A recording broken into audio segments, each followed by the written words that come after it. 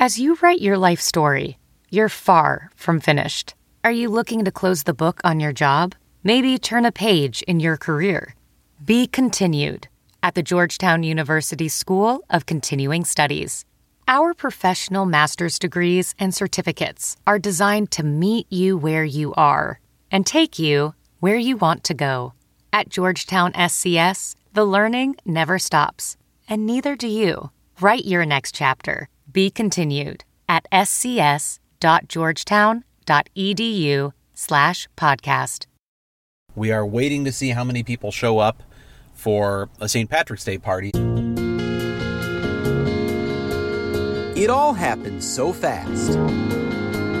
You're not supposed to be in a mass gathering of 10 people. A ban on mass gatherings on a day known best for mass gatherings. Hello, welcome to the land of the free and the home of the brave. Happy St. Patrick's Day. Happy St. Patrick's Day. Just as the COVID-19 pandemic was taking hold in March of 2020, You all have made a conscious choice to be here. Wisconsin Governor Tony Evers ordered bars and restaurants to close. The first person that leaves is me in handcuffs. But one bar owner refused to go down without a fight. As of right now, you are all officially rebels like us. As the pandemic turns one, we reflect on the year that changed everything.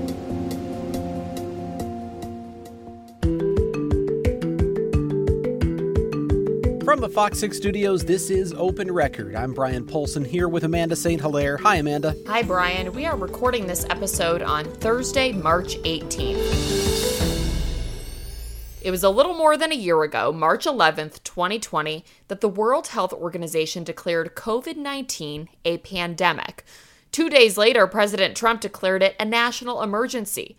That same day, March 13th, Governor Evers issued his first emergency order closing schools across the state. On March 16th, the governor banned mass gatherings of 50 people or more. And on March 17th, St. Patrick's Day, the governor dropped that number to 10 and ordered bars and restaurants to close. And Brian, that's also the first day that you and I went undercover together on a story. Yeah, it was a memorable day. Obviously, St. Patrick's Day, there's this pandemic taking hold. And if you think back to the days leading up to that, all of the dominoes started to fall as you just kind of read through some of the different major events. And as those dominoes were falling, you realize there's this day coming up where everybody goes out to celebrate together. And they're shoulder to shoulder packed into bars, especially in Wisconsin. And what's going to happen? And so we started hearing that there were particular bars that were sort of bragging that, hey, we're not going to give in to fear and we're going to be open. One of them was Saloon on Calhoun in Brookfield.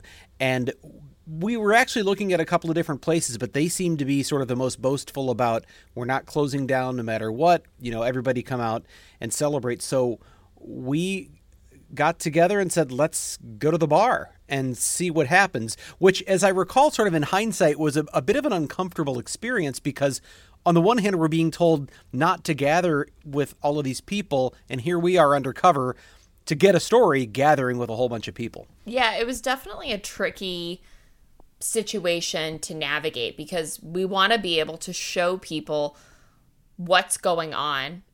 We also want to show the perspective of people in the restaurant and bar industry, but we don't want to make it something where it looks like we're encouraging people to flaunt health orders. So I remember you and I having a lot of discussions about how are we going to tell the story fairly and responsibly. And really, we came down to the only way we could do that was to see what was happening inside the bar. And I don't know that we quite expected what did happen was going to happen, because what we didn't know is when we set out that morning to go on this assignment, the benchmark was still no gatherings of 50 people or more. And it had been 250. The day before, I think it had gone down to 50. So we thought, well, maybe on St. Patrick's Day there will be small gatherings. But then when we heard the governor was dropping it to 10, we thought maybe our story is dead. Maybe this idea isn't going to work because it sounds like these bars and restaurants are all closing. Except it made the story better because this one particular place, and I know there were a handful of others, decided we don't care. We're going to continue, pushing forward as far as we can, as long as we can, because, as you may recall from that time, the owner of the bar said essentially they weren't going to give in to fear. So we're sitting in the bar, and what I remember is... Well, and first, let's back up. We walk into the bar, and right away, they took the interpretation, and whether that was a good faith interpretation or not, I will let our listeners decide, that the order of gathering no more than 10 people, they took the interpretation that meant they could have a lot of people in their building as long as people weren't in groups of more than 10 at a time. So we walked in and they said, yeah, just stay in a group fewer than 10. And we kind of looked at each other and said, okay. In different parts of the bar. Yeah, we were like, that's how this is going. Okay, so that's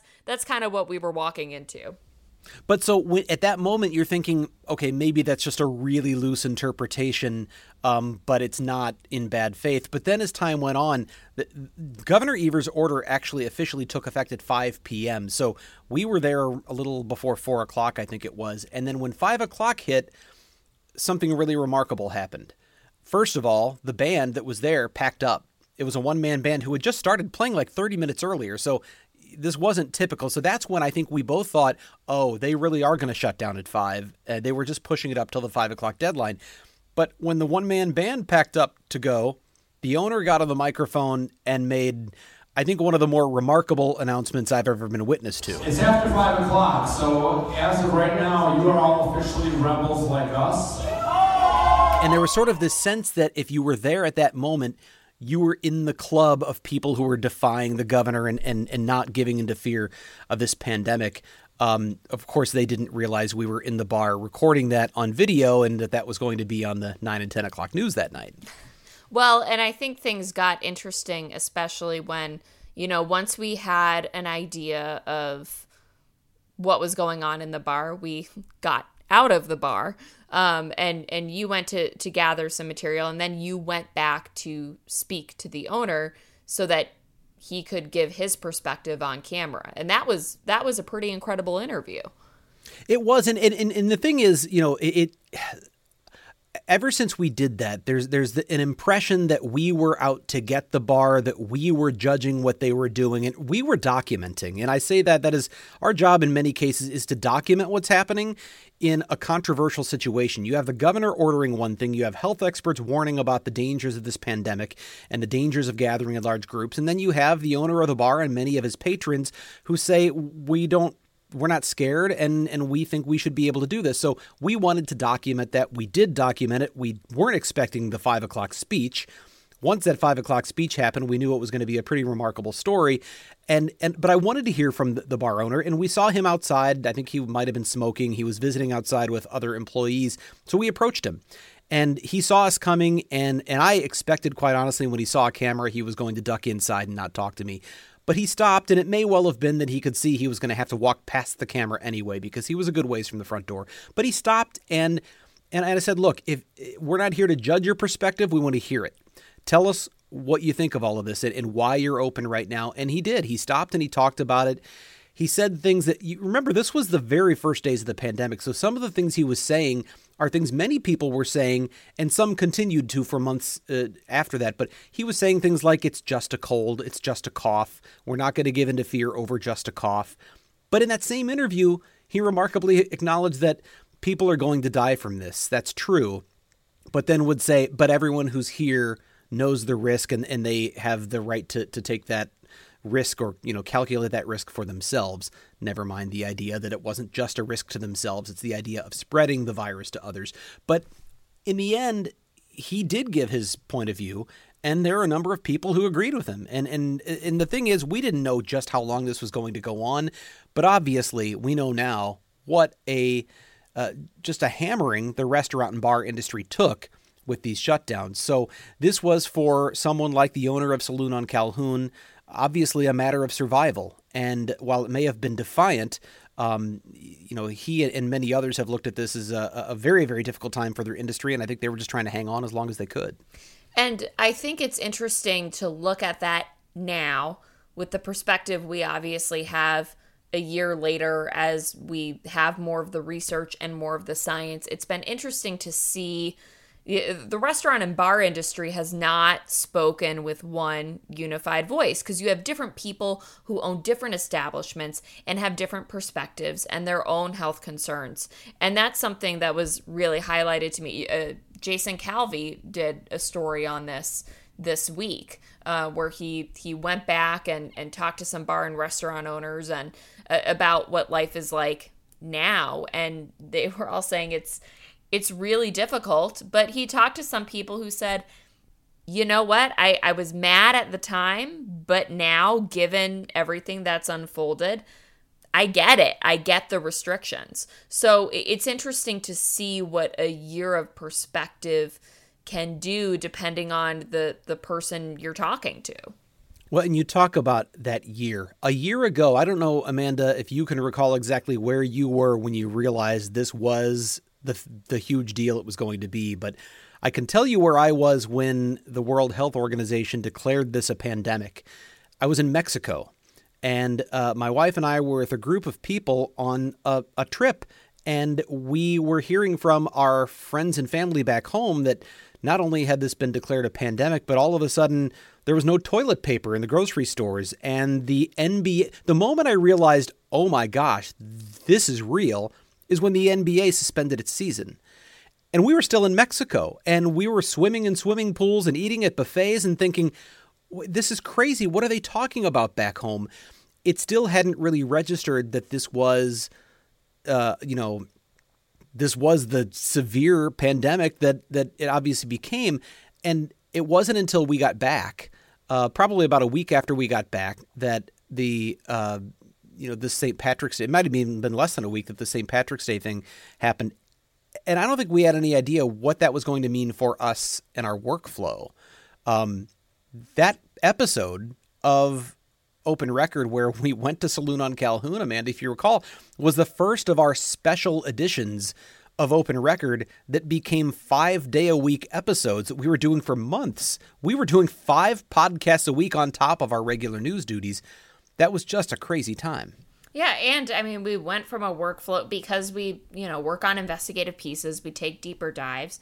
We're not on the air every day like some of our colleagues, but at that point, we often were. I mean, things just kind of got flipped inside out.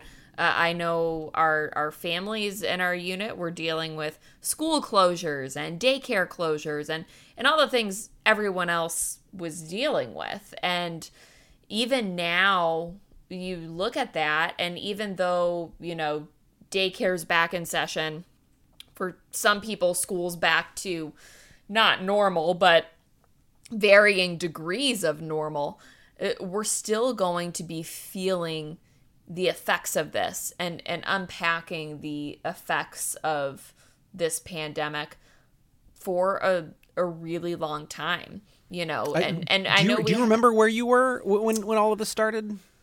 I knew it was serious. I knew it was serious when the sports world started to take it seriously and started canceling things. And that's, and not because you're some huge sports fan yourself, but just what it says about a major economy taking that hit. And I remember the day that the governor's order closed down the schools, and then literally 45 minutes after that order came down, picked my daughter up from daycare, and they were in a flurry, and they basically said, yeah, we're closing too. And they were actually closed for several months before reopening. So I remember my husband and I looking at each other going, how are we going to do that? How are we both going to do our jobs with a toddler who super conveniently had just learned how to walk and run and get into things? And that was with one kid. That's not having to deal with a virtual school. That's not having to deal with a lot of things that a lot of parents had to battle. I know several moms who ended up leaving the workforce because someone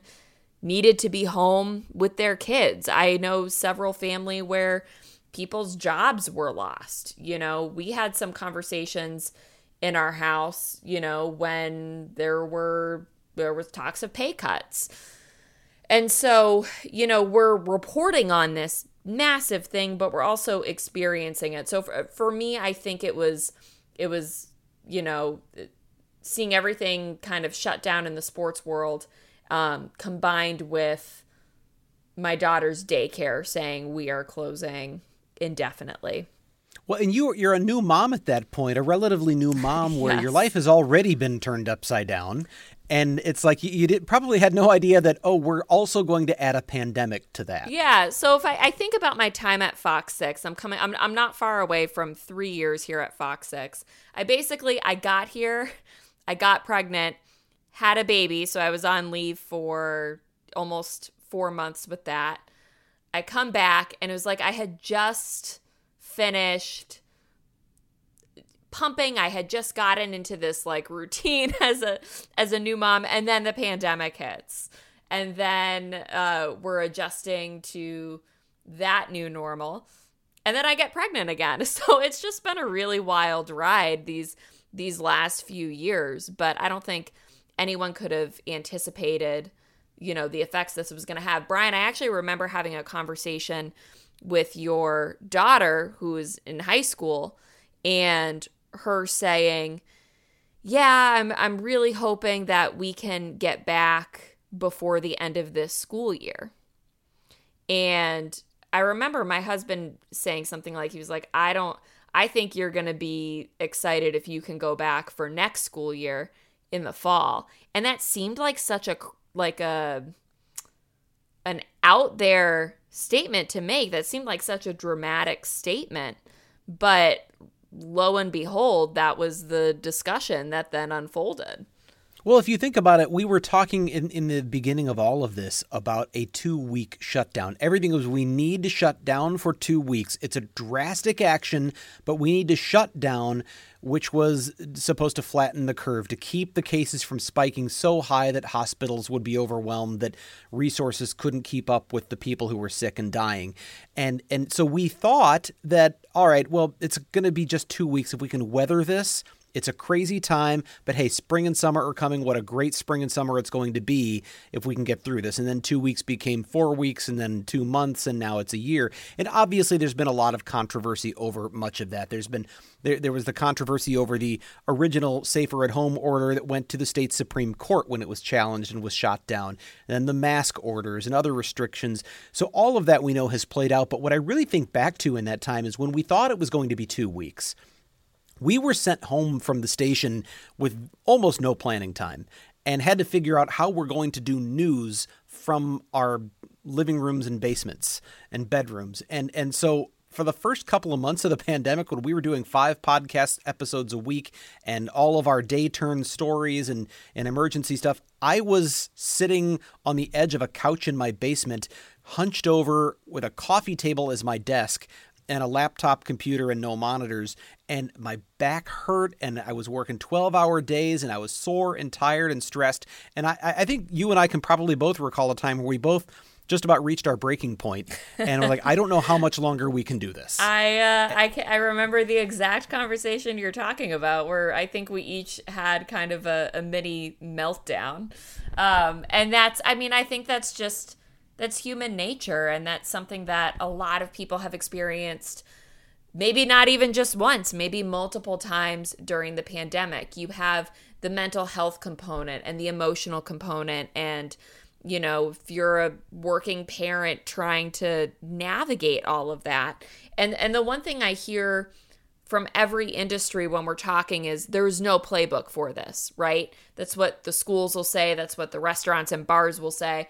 There's no playbook for this. And it was the same with our working situation. And really going forward, when we talk about reentry and now there's a vaccine, there still isn't a playbook. We're still kind of winging it. We're used to it more, but we still don't know what the next several months will bring.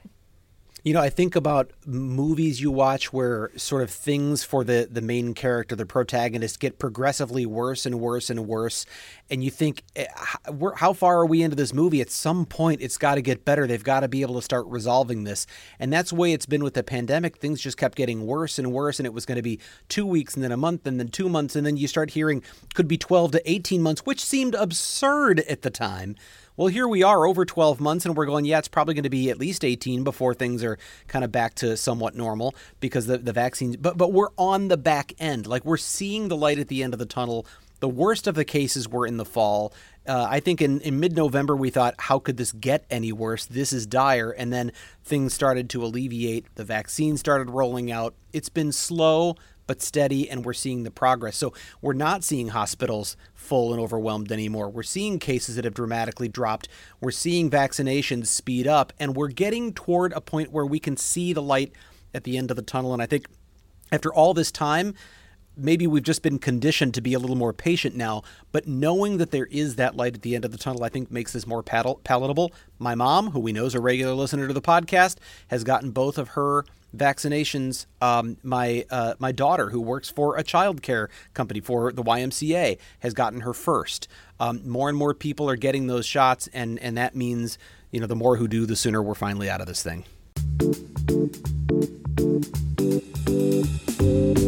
And that seems like as good a place as any for us to go off the record. This is the part of the podcast where we get a little more personal and have a little fun by answering a question we have not prepared for. And to ask us this surprise question, we are once again joined by Open Records executive producer Sarah Smith. Hi, Sarah. Hi, guys. How's it going? It's going well. We're all prepared for another fantastic question that you have put all kinds of thought into, right? Yeah. Oh, duh. On Monday, I had a question and I was ready. I even wrote down my answer for it. I was ready. And then I saw the outline of what we were going to do for this podcast, and I kind of shifted it a little bit because it's kind of in the same wheelhouse here. So my question to you guys today is, you guys have spent the last, many minutes talking about the pandemic and just a year later and reflecting and stuff. So if you guys could give yourself some advice, your March 2020 selves, what kind of advice would you give yourselves, knowing what you know about how you've made it through the last year? Well, there's sort of like practical advice.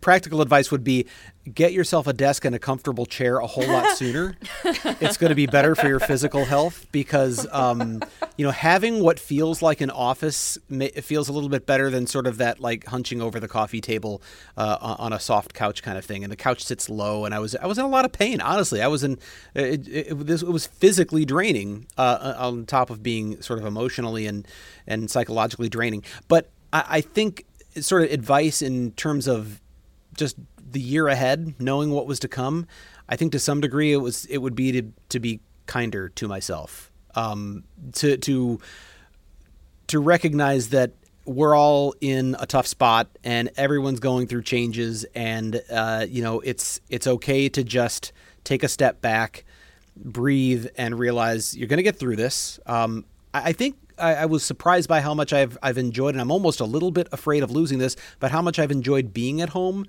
where I'm closer to my wife, I'm closer to the dogs, I'm closer to the kids, things are more accessible, and so there have been positives that have come with it. So I guess my advice to myself would be just, be kind, take it easy. Yeah, it's tough. You're going to get through it. Don't stress so much. This job, and Brian, you and I talk about this all the time. This job is a really strange combination of ego and crippling self-doubt, like without a pandemic.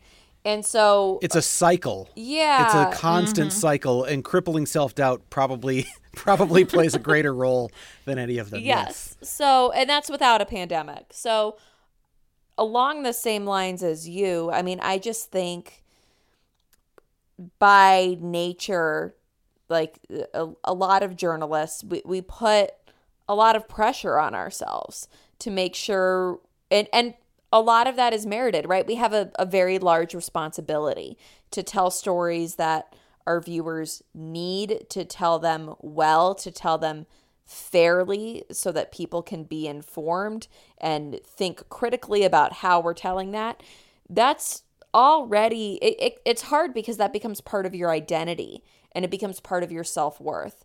And then throw in a pandemic where you're drinking from the fire hose of news and you're still trying to put that critical thought, but by nature, because of all the news that's happening, your workload has doubled or tripled.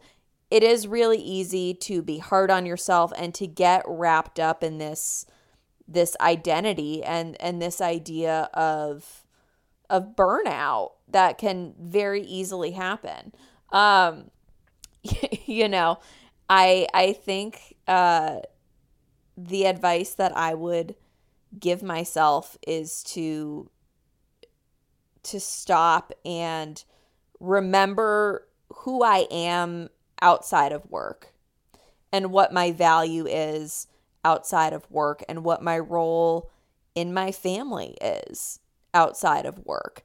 Because that was a really large struggle where when I felt like I was doing decently in my job, I felt like I was being a crappy mom.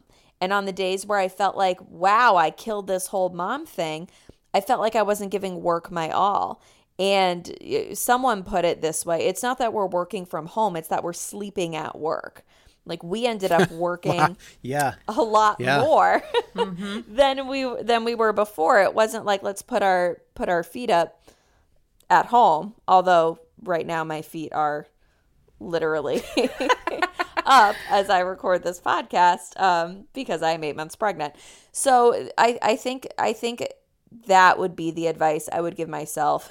The advice I would give to other people is, you know, when we talk about burnout and we talk about stress management, if one more person tells me to do yoga, I'm going to scream. Like, I think that as like a society, we all kind of need to start telling ourselves when we're talking about burnout and stress management, there are just a lot of phrases and things that have lost their meaning.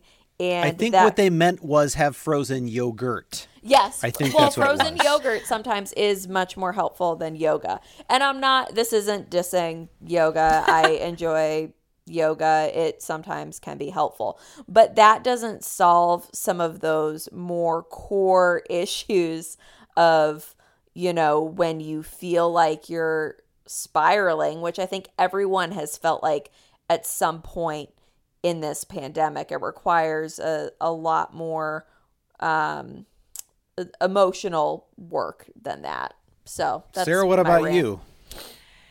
You know, I think I would echo kind of what Amanda says in that I think the standards that I had set for myself were so high, and I never even took into account the fact that I'm not in the office. I'm not collaborating face to face with people.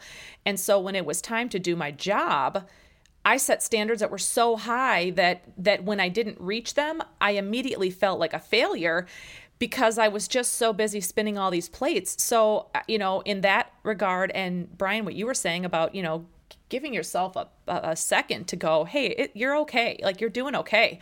And for me to be spinning so many different plates, because, you know, I work with you guys. I work with the news department. I work with sales sometimes. I work on other station projects.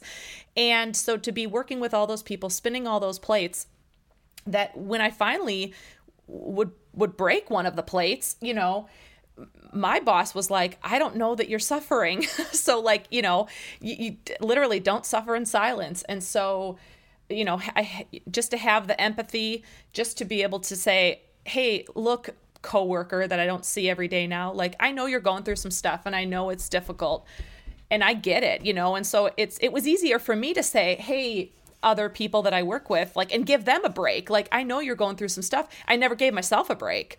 And I'm sure a lot of people felt that too. Like I was understanding that, you know, Amanda's got a little kid at home. And so, hey, it's okay if you don't get me that story script right when you said you were going to, or, you know, Brian, you got to do this, that. I get all that. But I never said to myself, hey, you also have 2 kids at home and a husband that's working at his office, you know, physically at the office. It's as you say that there's literally one climbing right behind you, and know. that's the beauty of it. But that's the thing. That's the reality of this is we've mixed these worlds. And I one really important piece that seems small that if I could give myself, and I don't know if you guys feel this way, one thing I would like to go back and do a little differently is to just tell myself to get dressed and take a shower each morning like you're going to work. Yes. Because No, it's so true. easy not to. And when you don't, and I got to tell you how many times I've been caught sitting here with just scraggly hair, 5 o'clock shadow, wearing a sweatshirt and shorts, t-shirt, whatever it is, and then find out, oh, you're interviewing the Attorney General in 20 minutes. And I race upstairs and I'm trying to shower off and shave really fast and put on a coat because you don't want to look like a fool in the Zoom interview you're about to do. But I think there is something to getting yourself prepared for a day, even when you're just working from your bedroom or your basement. Well, that was a great question. Another great one, Sarah. No surprise. And I can't wait to see what you had prepared. I guess you'll bring that one to us next week. If you have a question at home, if you're listening, if you'd like to submit a question to our new Off the Record segment, or if you have a topic you want us to discuss on the podcast, an issue you think we should investigate, send us an email to fox6investigators@fox.com. That is Fox, the number 6 investigators at fox.com. As always, thank you to the people who make this podcast possible. Producer Pete, Dave Machuda, Suzanne Barthel, and Sarah Smith. Please subscribe to Open Record if you haven't done that already. You can find it wherever you do your podcast listening. With that, I'm Amanda St. Hilaire, and for Brian Polson, we will be back next week.